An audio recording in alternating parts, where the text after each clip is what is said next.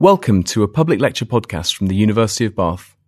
Thank you very much. I'm really grateful and honoured to be here, especially to all the Deputy Mayor and all the distinguished people who have actually invited me to come. I feel I'm at home because I have been here several times before, working with Andrew Plumbers and the rest of the team here over the years. So it is, the only strange thing is in the evening rather than during the day, and there's a lot more traffic that you have to cope with to coming from Basingstoke.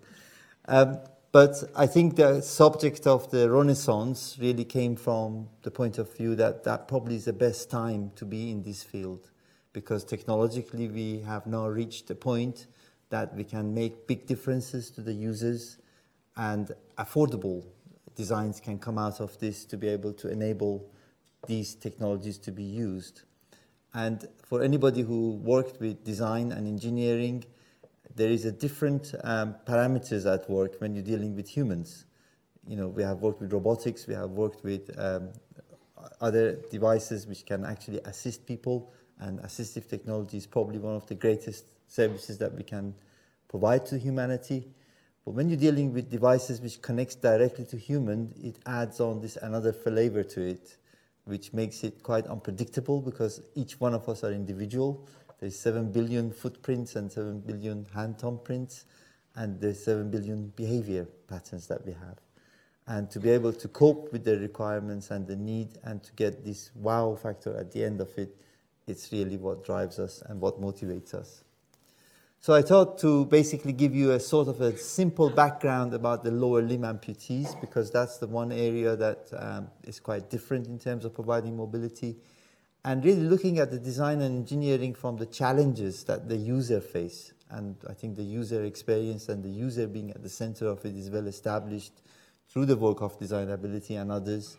And then looking at how these components are actually come about, and what the future will going to be bring for people with disability, which is quite large in numbers, and the number of people who have to be catered for in terms of lower limb amputation, around 10 million estimates, how we are going to address it not only in the Western world, but also the rest of the populations in Southeast Asia and Africa.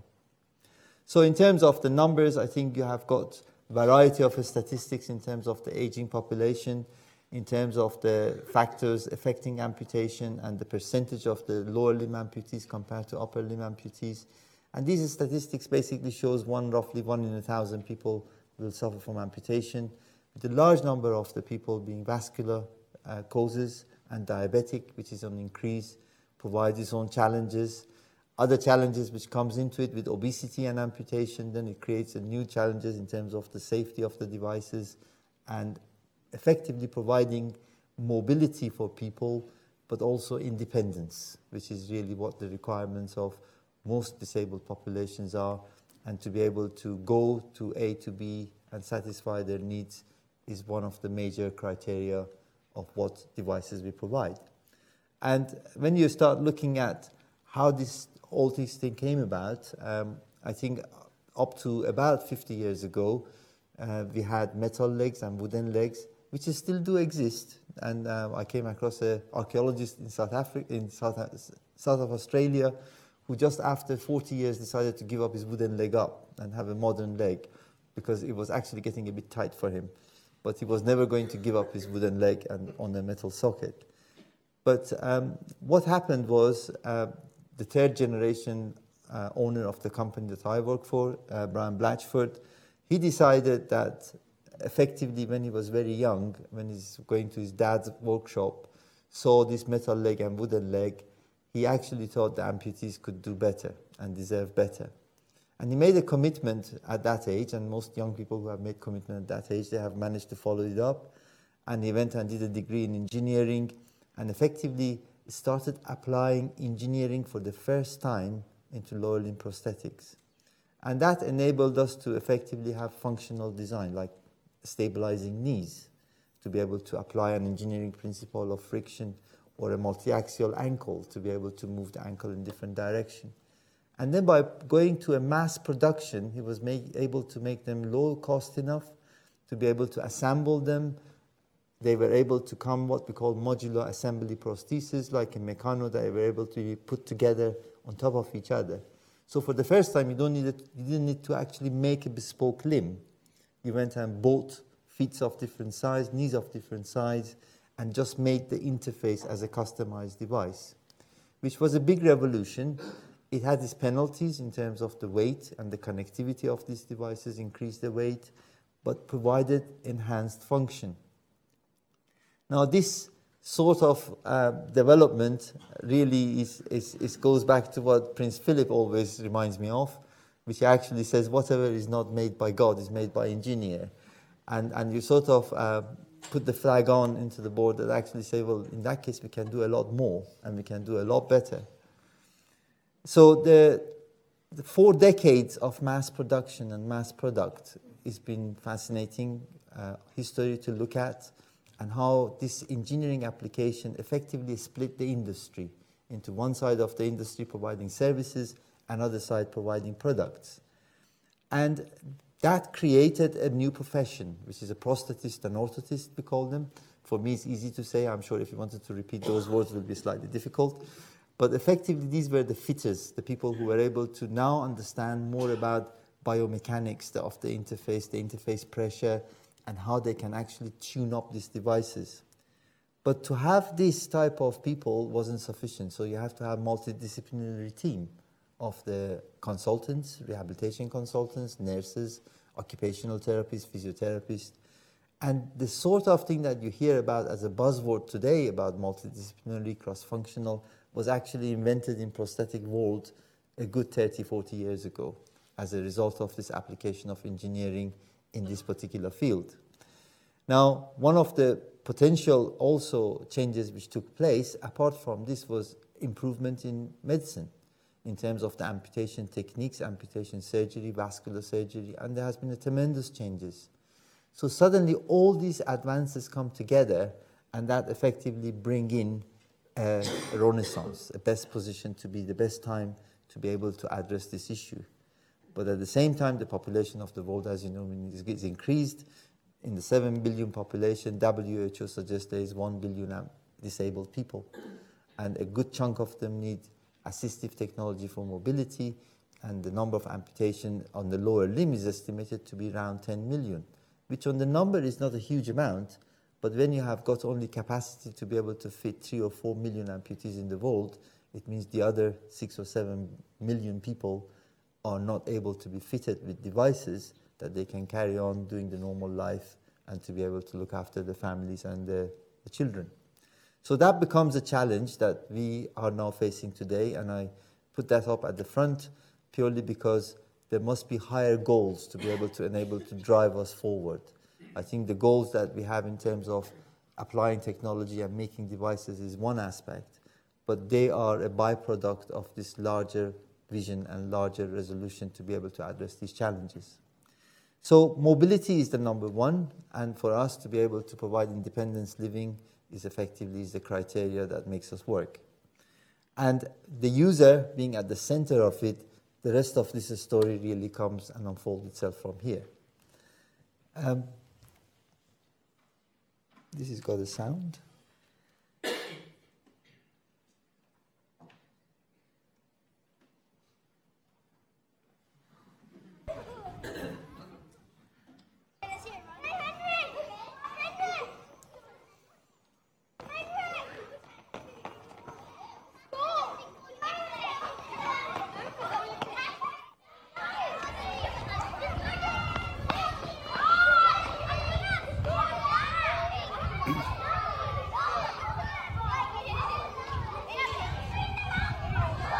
I think that's probably enough to tell you what we are about and what we do. So if you look up the type of dream that it was made into a resolution to make something which is making a big difference to the users, is effectively started its life by applying engineering, and I think, as James said, this evolved itself into application of computers to the control of the limb systems, and now we are no longer looking at ankles and feet as a separate item to the knees, and by getting the ankles and knees to talk to each other. To engineers, it seems to be obvious. Why didn't we do it before? But to be able to make it in the form that actually can be made into a mass-produced product and be affordable, and effectively that's why we have managed to create the LINX. And that's really just one stepping stone towards the next generation of integration, which you then connect to the entire limb system, to the bodies, through the interfaces and through the senses. Now, some of these appears to be quite possible in university research, and I'm sitting in the center of a university which can actually achieve this, and we are developing products or the seeds of the products with the technologies which is applied.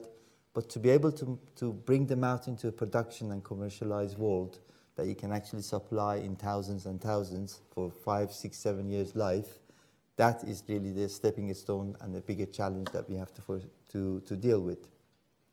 So the amputation statistics, as I said, majority of the people are vascular disease, but particularly the recent conflicts has provided us new challenges. When you get, and fairly luckily, a small number of soldiers who have lost 2 limbs and also 1 arm, then you have got a different challenges. Now, thanks to advances in medicine, a lot of these young soldiers were able to live, whereas in the previous conflict, they wouldn't have lived. So the technology would not have necessarily grown to meet their demands. So it's an unfortunate event, which also provides different incentive and different challenges for us to be able to provide solutions. And there's those solutions, unlike Formula One, that everybody used to believe that the technology will download itself into the mass-produced cars. In our industry, actually, it does. You know, once you start fitting devices to these highly capable characters who you have seen Invictus game and how they can achieve, then it will actually spread itself down to the activities that majority of the amputees who are elderly can benefit from. And eventually, I'm hoping that at some point this journey will continue, that we can address some of these solutions which faces the rest of the population through technologies that it can actually apply to provide the low-cost systems to address some of these issues. And I'm hoping that by the end of the talk, we can actually get a sense of this and the direction that this actually can happen. So the challenge at the global level, as it has been mentioned by the WHO, is the fact that mobility is number one. Assistive technology is the key element of the addressing disabilities. And essentially, if you've got 10 million amputees, you need to have more than 10,000 professionals to be able to fit them. So effectively, you are thinking of about ways, or only way that you can actually provide these devices to them is to be able to develop these technologies in such a way that people can fit themselves. Now that I probably will be sort of arrested for saying this, that the professional body will say, but you can't do that, you have to have healthcare professionals to be able to do it. And already there are indications that at least for 60% of the normal amputations, there is possibilities through sensing, putting sensors that people can actually self-sense, and putting adaptability and adjustability in the devices that can actually be provided, that you can satisfy those needs.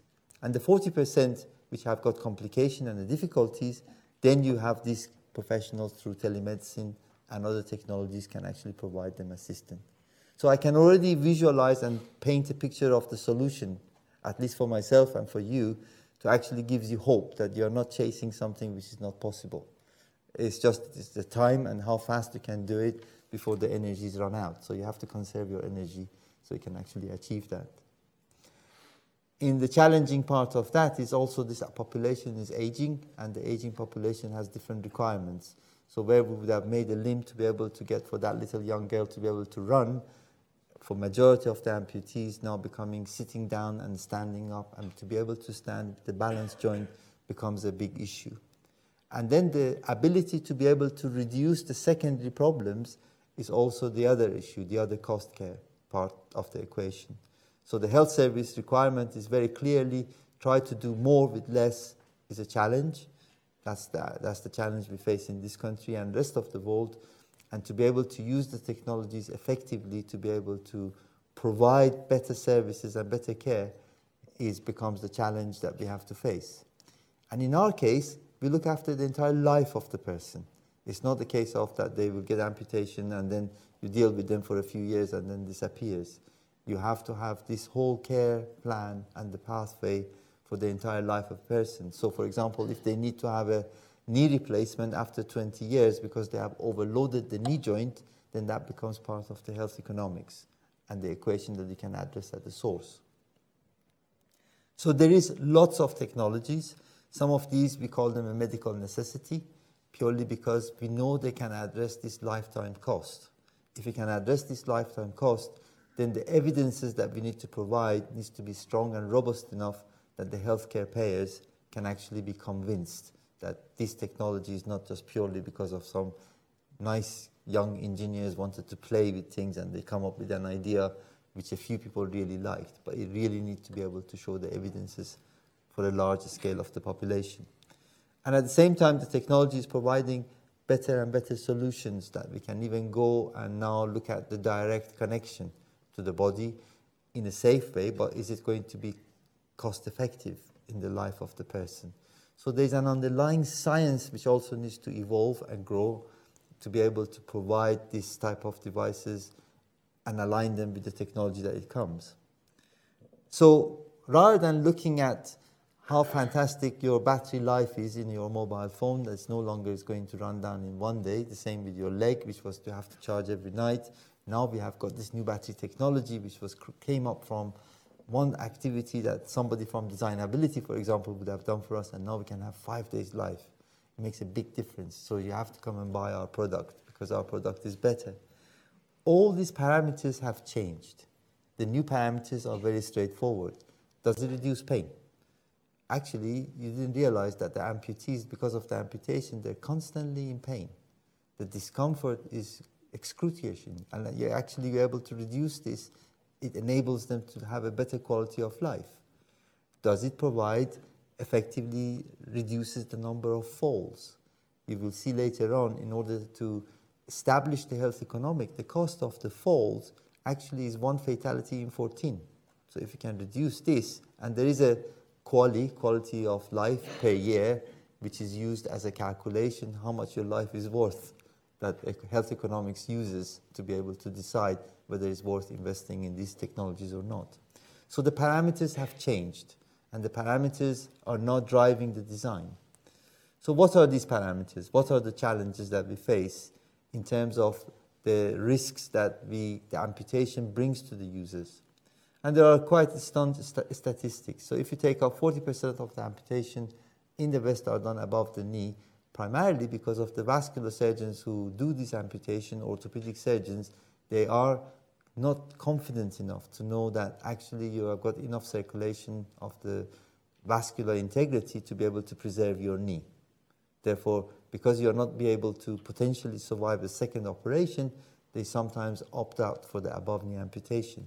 In Italy, that's about 65%.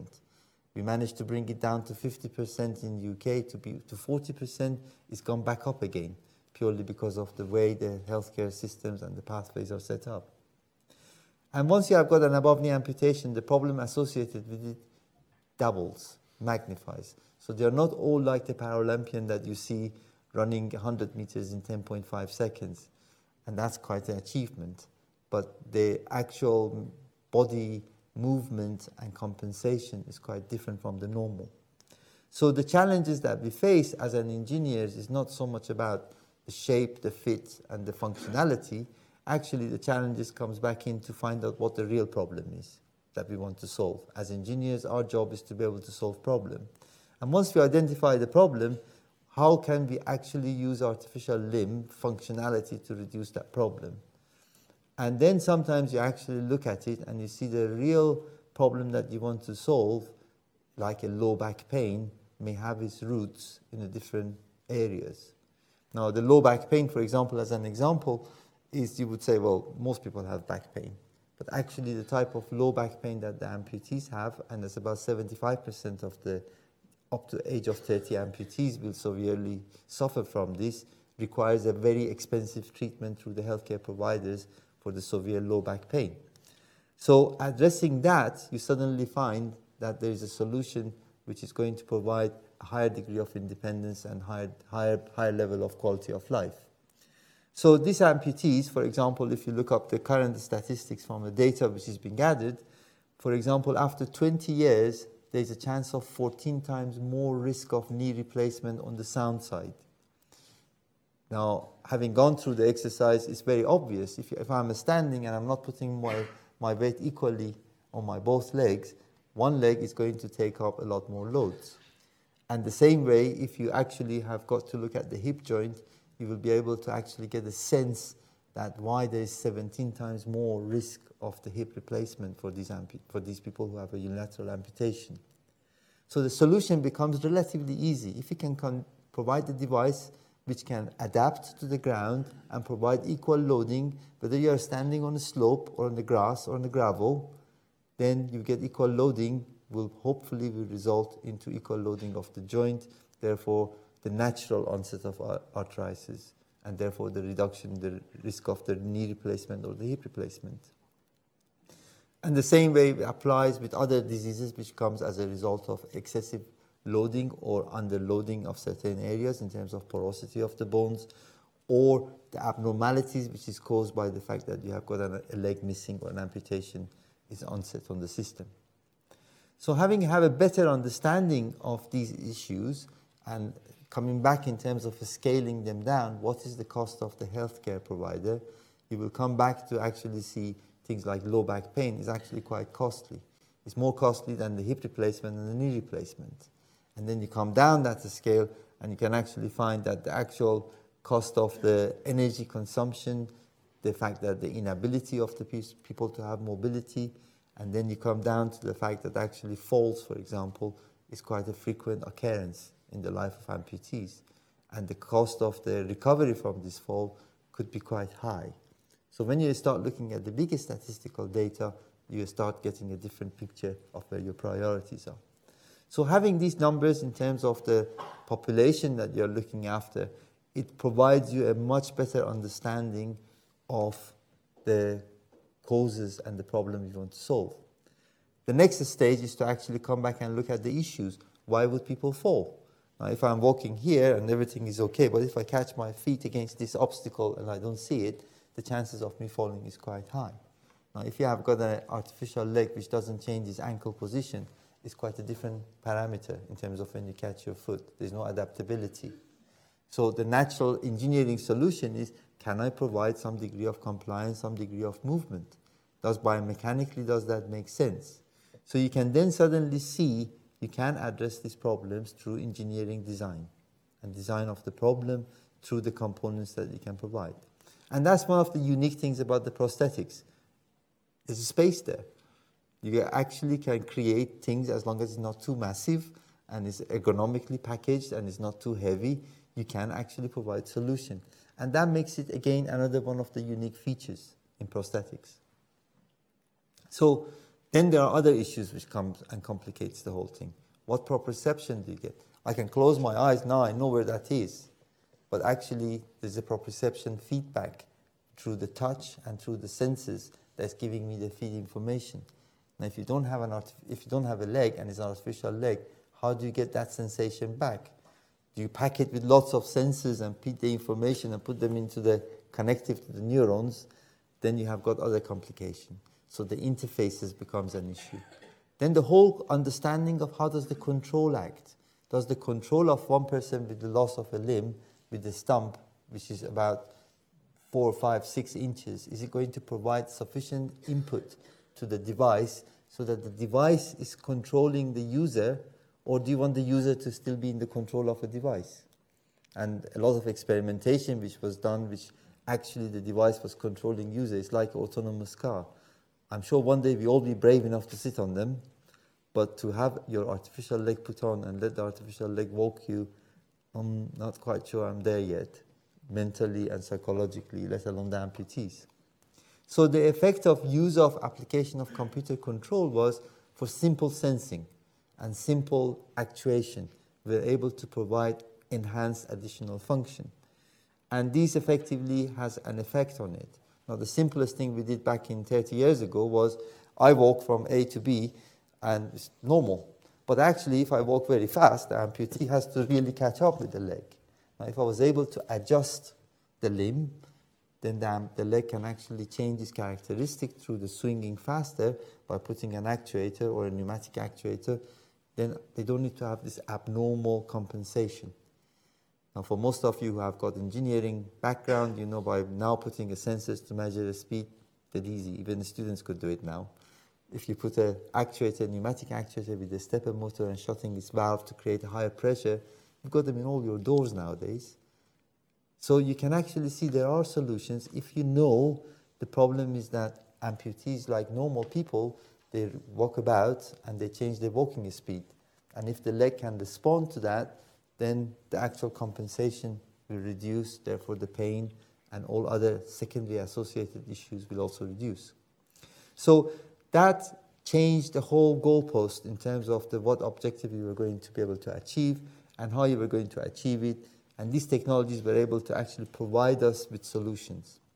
So what the Lynx did back in 2014 was to say, well, okay, if you have got microprocessor controlled ankles and microprocessor controlled knees, which they are functioning quite effectively, providing functional advantage for the user to accommodate different things like walking speed or stability when they're going down the ramp, but why can't we get them to talk to each other? Well, that could be a gimmicky thing, because you say, well, do you really need to provide them that feature? Because for 20 years or 10 years or last 5 years, these devices have successfully provided good services for the users. But actually, when you start looking at it a bit more, you realize what your ankle and feet senses will provide the information what your knee needs to do. And what your knee does is actually related to what ankle and the foot are doing. I can go through the theory of it a lot more if you're interested, and there are all sorts of papers we're writing about it. But essentially, like a normal human person, the bipedal gait, its intention is like a wheel. So when I'm walking, you may see me as a bipedal gait. But actually, if you really carefully watch, it's a wheel. It's a single wheel, which is actually turning. And to some degree, most of us are now got used to the idea that we don't look at people walking like a bipedal gait. We see them as one wheel.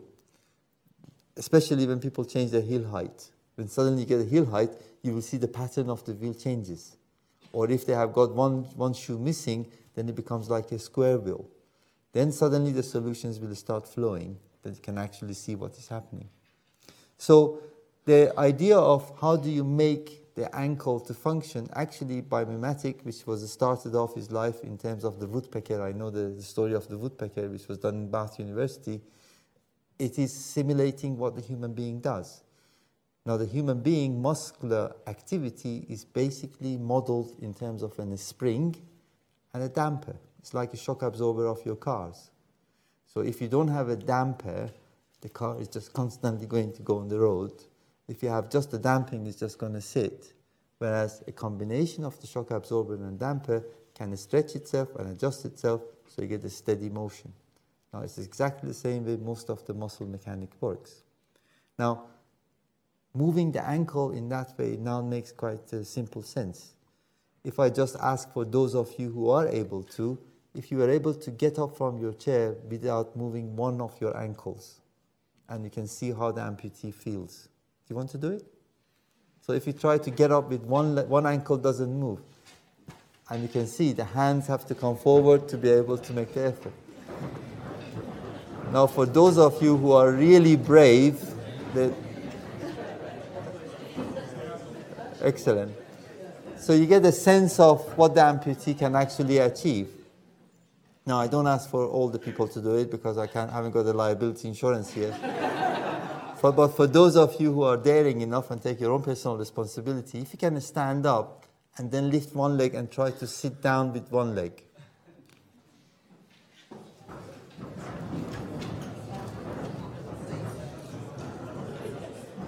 And now you can get a sense.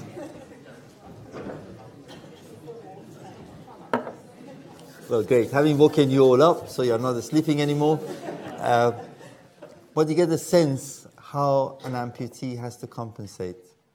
Now, if you can actually provide the ankle motion, which is similar to the other ankle, in terms of the damping characteristics, as you saw, then they can get up easily and they can sit down easily. And then a lot of the secondary problem will not arise. And interesting, if you look at them in the slope, here it is the guy which has got a natural knee, he's actually bending difficulty and is loading the leg difficulty. Whereas the guy with the artificial leg, he's got an easy bending of the knees. Where do you see the difference? The difference is on the sound leg. The good leg, he has to keep it straight because he's putting most of his weight on the sound leg, because he doesn't have an ankle which can effectively biomimetically adapt to that slope. Whereas if you have an ankle which can adapt to that slope, you can equally load both legs, therefore enabling you to be able to have equal loading on both sides. So what you address is the low back pain, the chances of getting a degenerative joint in the long run for the life of the person, as well as increased ability of the person. Now that's an interesting one, if I'm not in front of it. You can actually see this is a slope next to Crystal Palace, which actually started off, and this is the guy has got a very safe knee, but by just having a fixed ankle and a versus hydraulic ankle, that's a difference when they are going down the slope. Now imagine how many amputees actually avoid the slopes. They go in with the difficulty. One of the guys who actually did this many years ago, he said he went to a concert hall in Apollo when he was young because it's in the slope. Since he became an amputee, he never went there for 30 years till he got this type of mechanism that he was able to stand balanced for an hour, 2 hours without necessarily feeling the pain. So these type of devices then will start addressing issues that you can actually see in terms of the stairs, in terms of sitting down, in terms of catching your toes. So you can actually see a simple ankle design, which appears simple at the moment, could actually reduce the risk of falls. And the risk of falls, if we can actually quantify that value of it, then it would be quite a difficult task for the healthcare payers not to be able to allocate the right amount of funds for it. So that becomes also part of the whole equation. You can't just purely design something and put it out there and hope for the best that one clinician or one wise person will actually come out. So you have to have the evidences. You have to collect the evidences, and we get a lot of evidences from research by universities who can effectively independently assess. And to be able to get, for example, quantify the toe clearance, how much actually this type of devices can actually clear the toe, then you have to design it in such a way that during the walking is actually providing you the support, but as you go through the swing, the toe can come up. So it can actually clear the ground. Because for you and I, we can compensate the cable. An amputee may see it, but doesn't feel it. So one catching of the toe, and then you're down with your face. So to be able to provide the right level of assistance, then you start looking at really 3 or 4 millimeters. So it's a sort of a precision engineering coming into the whole equation. And then when you look at the standing, I think you saw that picture on the slope. When we started asking people, well, actually, what do you think the most activity that amputees participate is? We have done a huge amount of development for walking, because we assume we have to get people mobile to go from A to B. But 5 or 6 times more than the amount of walking people do, people that stand. I'm standing at the moment. And standing is the biggest activity that amputees do. And then the next biggest is to sit. Standing to sit, and sitting to stand. And then it becomes walking. Very few amputees actually go down the stairs leg over leg. We encourage them with devices for enable to do them. But then the next challenge is, especially in the housing, if they want to stay in their own home, to be able to actually go up the stairs. This is really where Bath University's challenge is in terms of a lot of the work we are doing now. So you don't need to have a stair lift for these amputees to be put in there. So to be able to assist them to go up the ramp is great, so they can go shopping on their own. To be able to assist them to go up the stairs is also great. But the numbers are actually much, much smaller than the actual need for standing. And that is where the measurement of the improvement in the quality of life comes in. Now, in the standing, it seems to be very simple. But for an amputee, it's not as simple as that. I think I don't want to sort of wake you up again, but if I was going to ask you to get up, those of you who can, and stand on one leg to see how long can you stand, and you can actually feel how much your body is moving. Now you can measure this center of pressure, and you can actually see it's not that easy. And to be able to reduce that movement of the center of pressure, to be able to stabilize so the body stands balanced by even a couple of millimeters, it makes a big difference in physiological cost, as much as 25%. So the physiological cost of in terms of oxygen consumption or beat per meter index that is measured, the fact that you can stand with equal balance and the center of pressure doesn't move, it will make a big difference in terms of the measurements. So these type of measurements becomes quite critical to be able to know the effectiveness and the efficacy of a particular design and a particular characteristic that you're going to provide. And then publication of these to be able to provide the information independently analyzed and assessed in our field is going to be very small because the numbers are very small. So you never get a power calculation of 500 patients and therefore the result was this. You get 12 patients, getting them to come and do the test is quite difficult. So we've managed so far, and I think in the recent years we have been able to say, well, okay, let's look at alternative ways of getting peer-reviewed studies to be able to convince the clinicians and the payers in terms of the benefit that this type of devices can actually provide. And that becomes part of the research. So we use the clinical research not only for understanding what should we develop next, but also we are using it to be able to provide evidences for that. And effectively, when you started looking at the ambulation and the amputees and the activities they do in the activities of daily living, we can actually see, well, we will find out what are the effects of devices which have an impact on sitting, standing, in terms of assist mode, on issues like falls, on issues like low back pain, on issues like the degeneration of the joints. And we can quantify those, then we can provide a value tag to them. A fall will cost you $18,000 in America. In UK, it's about £14,000. So if you have got a device which is essentially going to be less than £14,000 and it's going to be effectively reducing the fall, it's justifiable. If the device is £25,000 and it's going to reduce the fall in the same manner for the health payer provider, it's not justifiable. These are harsh decisions that the people have to make. So there's a lot of devices in the market in terms of the ankle foot. You've got ankles which are going to be able to change with the slope.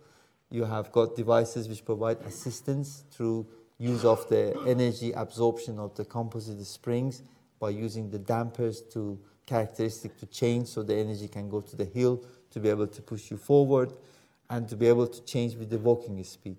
So we got devices now becoming part of the standard. Devices that is actually there.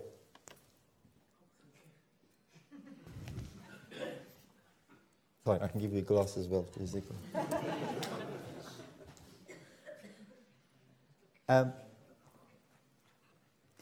Then you have got the standing mode to be able to stand, because what you can see here, what changes you change to the ankle to be able to deal with the slope is different characteristic than what you have on the standing. So you can actually see you need to have a microprocessor controlled device which can intelligently sense, are you standing, are you walking different speed, are you walking on the slope, down the slope and up a slope. Now these technologies are becoming more and more readily available, more and more confidently, repeatably available, and to enable us to actually provide this. Therefore, the cost of providing these devices become less and less because of the risk of these technologies and the complexity of them reduces. So the next thing is to be able to get a consistency on performance, because for most amputees, any two-step which is variant, they give up the leg. The leg goes into the cupboard. So the consistency that you can actually get reliable becomes the next challenge. The scope for an error is very, very low. It's almost 1 in a million that the amputees can tolerate and forgive you for it. If it happens twice, the chances are gone. So to be able to understand this type of characteristic at the knee, it becomes a bit more complicated because the knee is further up. You have got different type of setting in terms of when do you activate, when do you deactivate, where the knee angle is, whether it's on the slope, whether it's actually going up and down.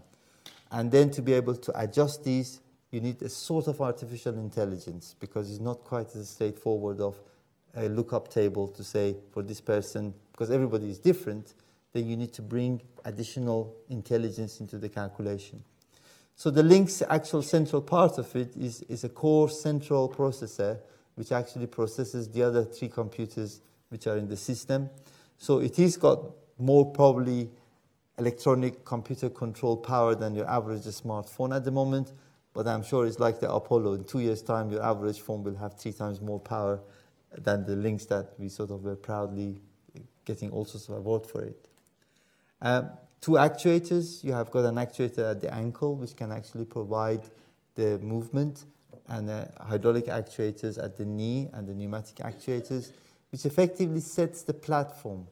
Now, I'm sure if you really wanted to know where you're going to go next, if you speak to Andrew, probably I've been arguing that we need to connect hydraulically the ankle and the knee together, and then put a pump on it and start pumping it. And in that space, we can get it. I think there's a debate going on. Maybe we should have 2 separate pumps at the moment, or the battery life. But you can see the platform is there, the technology is there, the pathway for the future becomes a lot more straightforward and a lot more clear.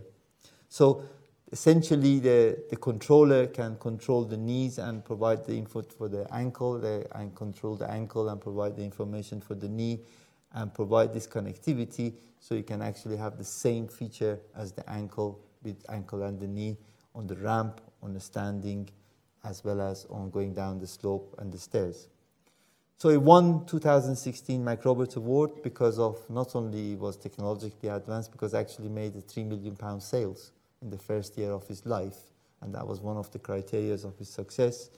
It won the German Design Award, which is quite interesting because our biggest competitors is in Germany and they are 14 times our size. So we are not very liked in Germany at the moment, but that's because of Brexit. And recently we won the US Medical Device Award, and we were the winner of the winners. So I think a lot of people are really proud of what the work has been done, but essentially all of it goes back to this vision. That resolution is not fulfilled. There was a dream, there was a vision, the impulse was put in, and there's a long way to go. And in fact, probably will go from my generation to the next till that's fulfilled. But in terms of the modeling and the justification of the cost, we now have moved away from biomechanical analysis to be able to not only show the impact on the individual, but actually to be able to convert information in a format that the NHS could now accept it. So recently we started looking at the clinical evidences that was provided up to now, and the discussion that people used to have about the peer-reviewed studies and how these studies were going to impact. And we saw that for any new technology to come in, we need to add 2 or 3 years of data collection and selling. How do we sell it? Who do we sell it to create enough numbers to be able to make a justification? So that was the next challenge. And there comes the quality of life, which is NHS uses. I'm not supposed to know whether you're supposed to know or not, but quality of life of 1 basically means you're alive. Quality of life of 0, you're dead. Now, if it makes a difference of 1 by £15,000, NHS will accept it. Please don't quote me on that one, because I'm not sure about the figure. But if it is in a state, that value is $50,000, because they spend a lot more, at least on the rehabilitation side. So we started looking at this currency and started looking at these qualities and how we can actually make an impact that it can be measured, so we can speed up the process of acceptance and adaptation by the healthcare provider. So we looked at the studies which is done by the UK 3395, which is a survey data, and it's a whole new learning for me at this age, which is quite difficult, but I think we measured the direct cost, indirect cost, and the health outcomes, and we're able to quantify and provide this through 5 simple questions, which gives you a health state of the person, and then you can get a value. So now that we can actually provide a device and get that information in a relatively simple way, which is also acceptable by the healthcare providers, then we don't have to wait for a long period. But that gives you another direction of what is the objective of a design, is to be able to create a quality difference of above 0.5. So we now know how cleverly we can measure this, and we can actually see when we compare this between microprocessor knees and the non-microprocessor knees, you actually see the indirect and direct cost, and there's a massive saving of $4,200, or in UK terms, it's about £3,000. Now that's done by RAND Corporation, so they have come up with this simulation model which can provide this. So we now have gone to the social courts in Germany and other places which they have a court case to actually say the insurance companies, they have to pay for this because there's evidences that you actually win. So that has picked up, and essentially we now know the threshold, like the MRI scanners were at $44,000 and it got accepted. If it was over $50,000, it wouldn't have been accepted. Or true knee replacement, knee joint replacement is $12,865, it's acceptable. Microprocessor is $11,840, is now part of the NHS policy. So the model in terms of the outcome is now proving very well. The next thing for us to do is about pain. So if we can actually measure and quantify the cost of pain and how we can actually reduce the pain by amputees through the technology, then we can actually calculate in a 3 or 5 years life of the limb, device, investment, what the benefit is going to be. And this is now providing us different model in terms of to be able to measure the effectiveness of a design. And you wouldn't have thought that when you started off looking at amputees and their need, you would have gone through all these loops to be able to justify the technology that you develop, but at least gives the designers and the engineers an outcome that they can actually say they made a difference now. They don't need to wait for, as Nigel said, 500,000 people being benefiting from it. We can actually accelerate that, in my view. So that modeling is effectively becoming a new chapter for our activities in terms of the way we drive the thing. And potentially the NHS microprocessor policy, which is implemented, now accepting that through the selection that they have. And the next thing is for us to do is to be able to define what is the high activity, low activity, and middle activity, which is the majority of the users, and how this type of technology can actually benefit the people who are less able or less active by enabling them to have more independent life, as well as having less risk of falling. So I'm not going to go to take you through these particular areas because of time, but those who are interested, they can see there is a whole background, the back infrastructure in terms of what is provided. But the story is not only about the knee and the ankle. Again, I will run through these slides very quickly, that one of the biggest problems amputees have is sweat, because they have lost 3/4 of the ability to cope with sweat in terms of the loss of the skin and the loss of circulation. And if you have got an interface which is not fitting, there's no point putting all these devices in, because they will fall off every time you spend walking. So you need to have advanced suspension and enhanced suspension to get the proprioceptive controls. So the sweat is a big issue in most cases of the amputees, especially the children, and to be able to come up with solutions that we can actually drill holes of the sufficient size that can provide the natural vacuum as well as manage the sweat to create a drier skin environment is as important as having this sophisticated knee joint. And we have been able to actually prove that this works quite well. Ironically, the story of this started off with the military, because a lot of the young soldiers, they sweat quite a lot because they're young people and they were fitted with all these expensive devices and they weren't able to hold it. So there is a change coming. I think most of you have heard about the fourth industrial revolution, where we can customize the devices. And really the story is about a smarter product, more reliable product, smarter logistics, so that effectively a cloud-based system where we can actually provide mass customized knowledge-based bespoke devices. So you make these devices not only in mass production, but you individualize them for the individual person. So you need to be able to assess them, put them into an intelligent knowledge-based system to be able to characterize for the individual, and then be able to manufacture at the same price as the mass-produced item. Now this is, believe it or not, is happening for dog food already. So you can actually weigh your dog and potentially know what breed it is and what weight it is and what disease may have, and customize the food that they provide for you already in the commercial market. Already those of you who use Lush makeup, you can actually have a scan of your face and effectively, based on knowledge-based system, have the right cosmetic devices or tools that you use made at the same price as the one you buy in the supermarket. For the knee replacement, the customized 3D printed instrumented alignment devices has already proved increases the risk of the knee replacement failure. And the same is applying for the stent. So the technology is already in the commercial scene. As it becomes available in commercial scenes, the competition has to cope with it. Now, we had recently reviewed a life science paper because of the Brexit.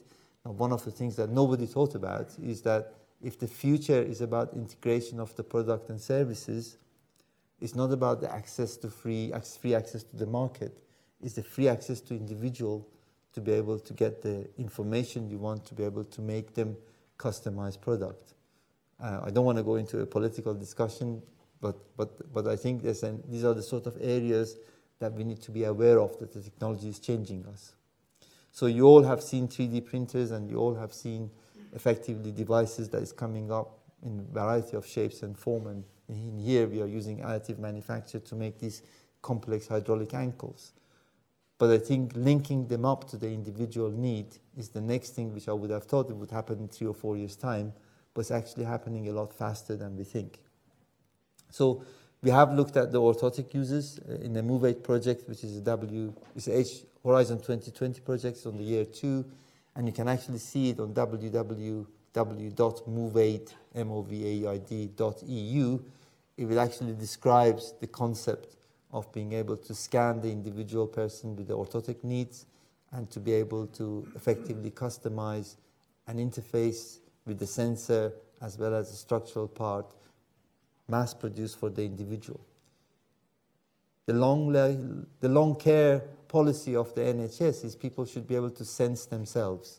So if they can actually have the sensing devices, sensors in the devices, they can sense it, then they are able to actually provide that information and assess the fit of that information, pass the information through the cloud, and get another device made. So it is possible to use this technology to fit these 10 million people who are amputees or 40 million people who need orthotic users. So this smarter system, and in terms of the concept and evolution, effectively becomes a revolution of the change which is going to come, where the product and services integrate together. So 40 years ago, when the engineering came up and split our industry into product and services, the same technology is coming up and converging it back again, which is really what is happening. So I won't go through the details of it, just really making you aware that the whole idea of a smarter product, a smarter production, and smarter supply chain is already here and is happening. And although in Cape Town, I tried to introduce the subject and people were asking what's happening, within that period of time, there's already a few more examples of actually occurrence of it in the industries going on. So this whole area of the cyber world versus physical world is becoming almost an acceptable theme. And I think people are becoming more and more aware that we need to gear up and to be able to provide these technologies that can actually provide the devices that we want. So I'm really trying to conclude by saying that the future is actually very rosy, and the future in terms of the renaissance in prosthetics is actually working quite well. And one of the areas that we need to be able to look up is also education and training. Because if we cannot educate and train not only the young engineers but also the young professionals with this type of technology now, 3 years' time when they come out of university, it will be a bit late.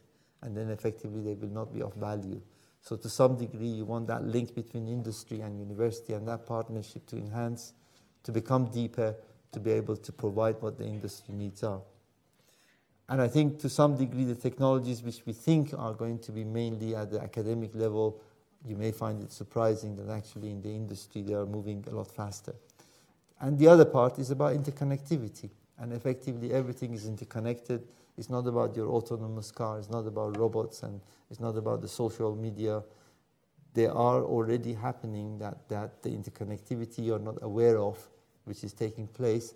But we as product developers and product designers need to be able to know that this information is going to be not only securely exchanged, but also to be used in the right way, that effectively the safety of the devices, safety of the people who use the devices are maintained.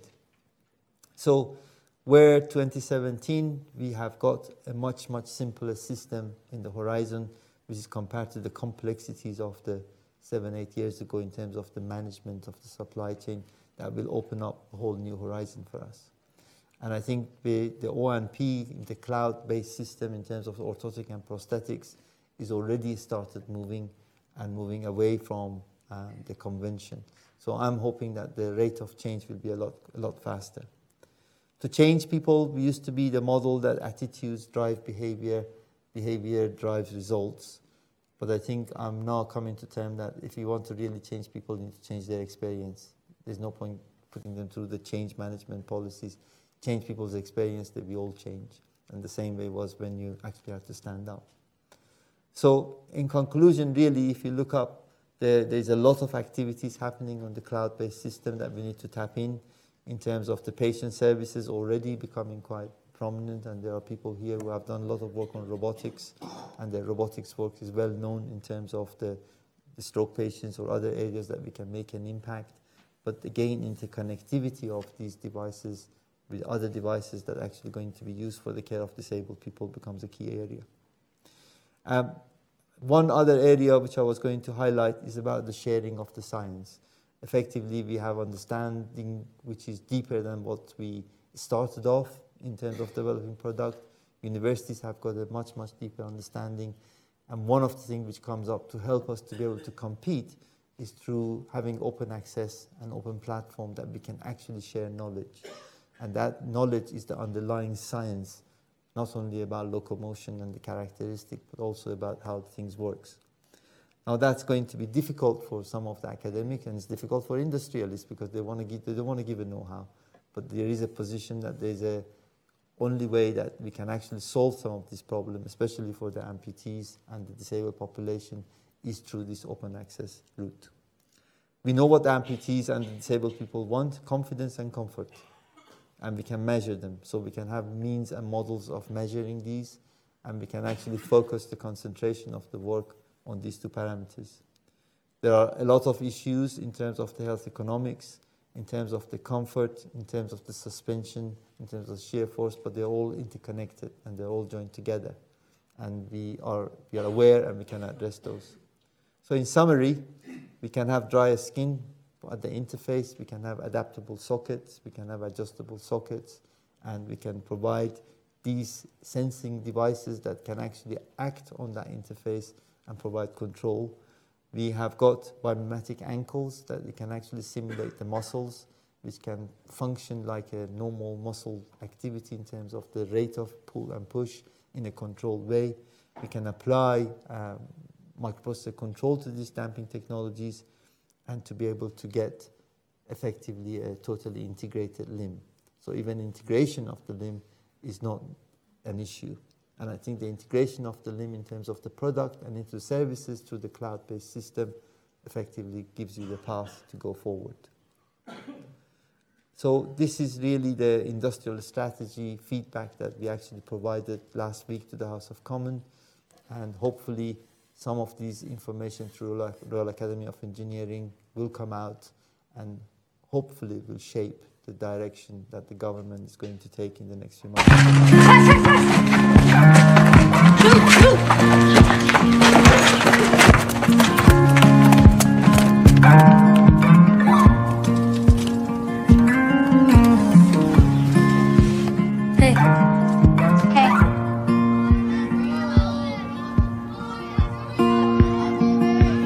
I pick up a broken comb, run it through my thin gray hair. Though I don't have any plans tonight, I'm not going anywhere.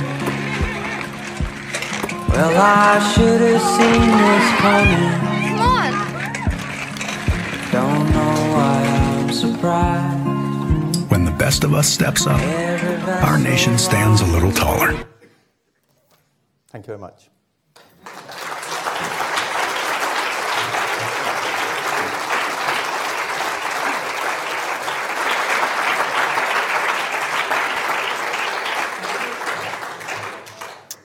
Thanks very much, Saeed. That was absolutely fascinating. We do have time for 2 or 3 questions, and we've got microphones that I understand can be delivered. So who'd like to... we have one here. Thank you. Mark. Thank you, Saeed. That's fantastic talk there. So how fast can your subjects move? Can they run? With this particular Lynx device, they can jog to the bus stop, but to be able to run with the sprinting, going from jogging to running to sprinting, the devices are not fast enough at the moment. There is another version under development which can do that and help, but at the moment, most of the people who do sprinting, they use the springs, as you saw with that young girl. The disadvantage of that is you need to have two legs that because you're not able to walk with them as fast. But the number of people who do a sprint is not that many. There's a few that you have seen in the Paralympic. Thank you. Any more questions? We've got one over here.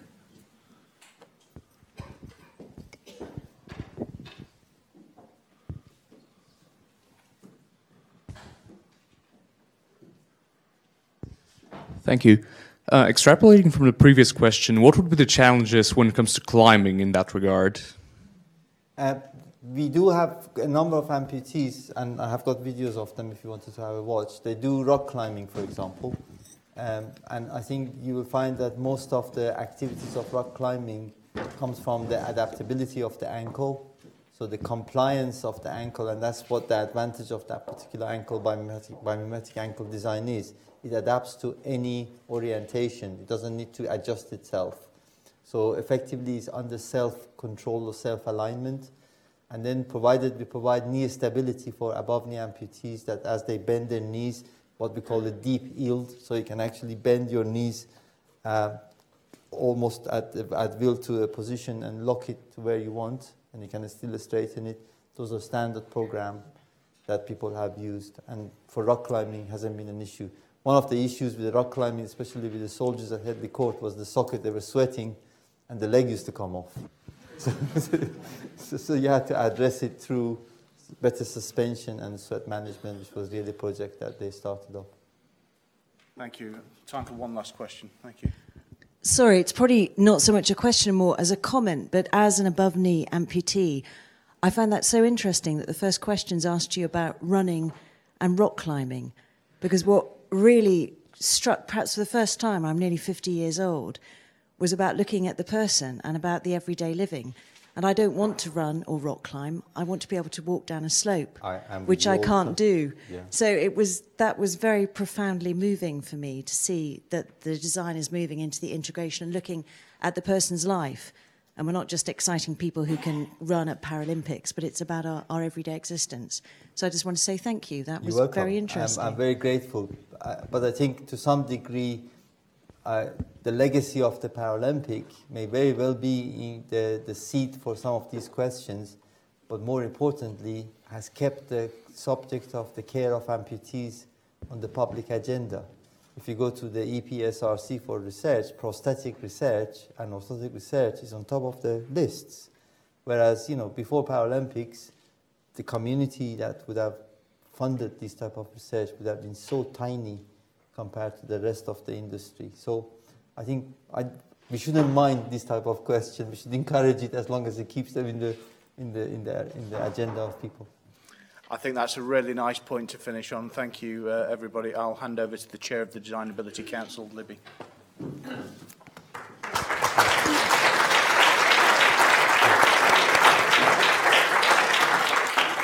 It falls to me to do some votes of thanks. And first, I really do have to thank you for, I have to say, an amazing lecture. So when you said interesting, fascinating, I thought it was astonishing. So I'd really like everybody to put your hands together and have a thoroughly good vote. Thank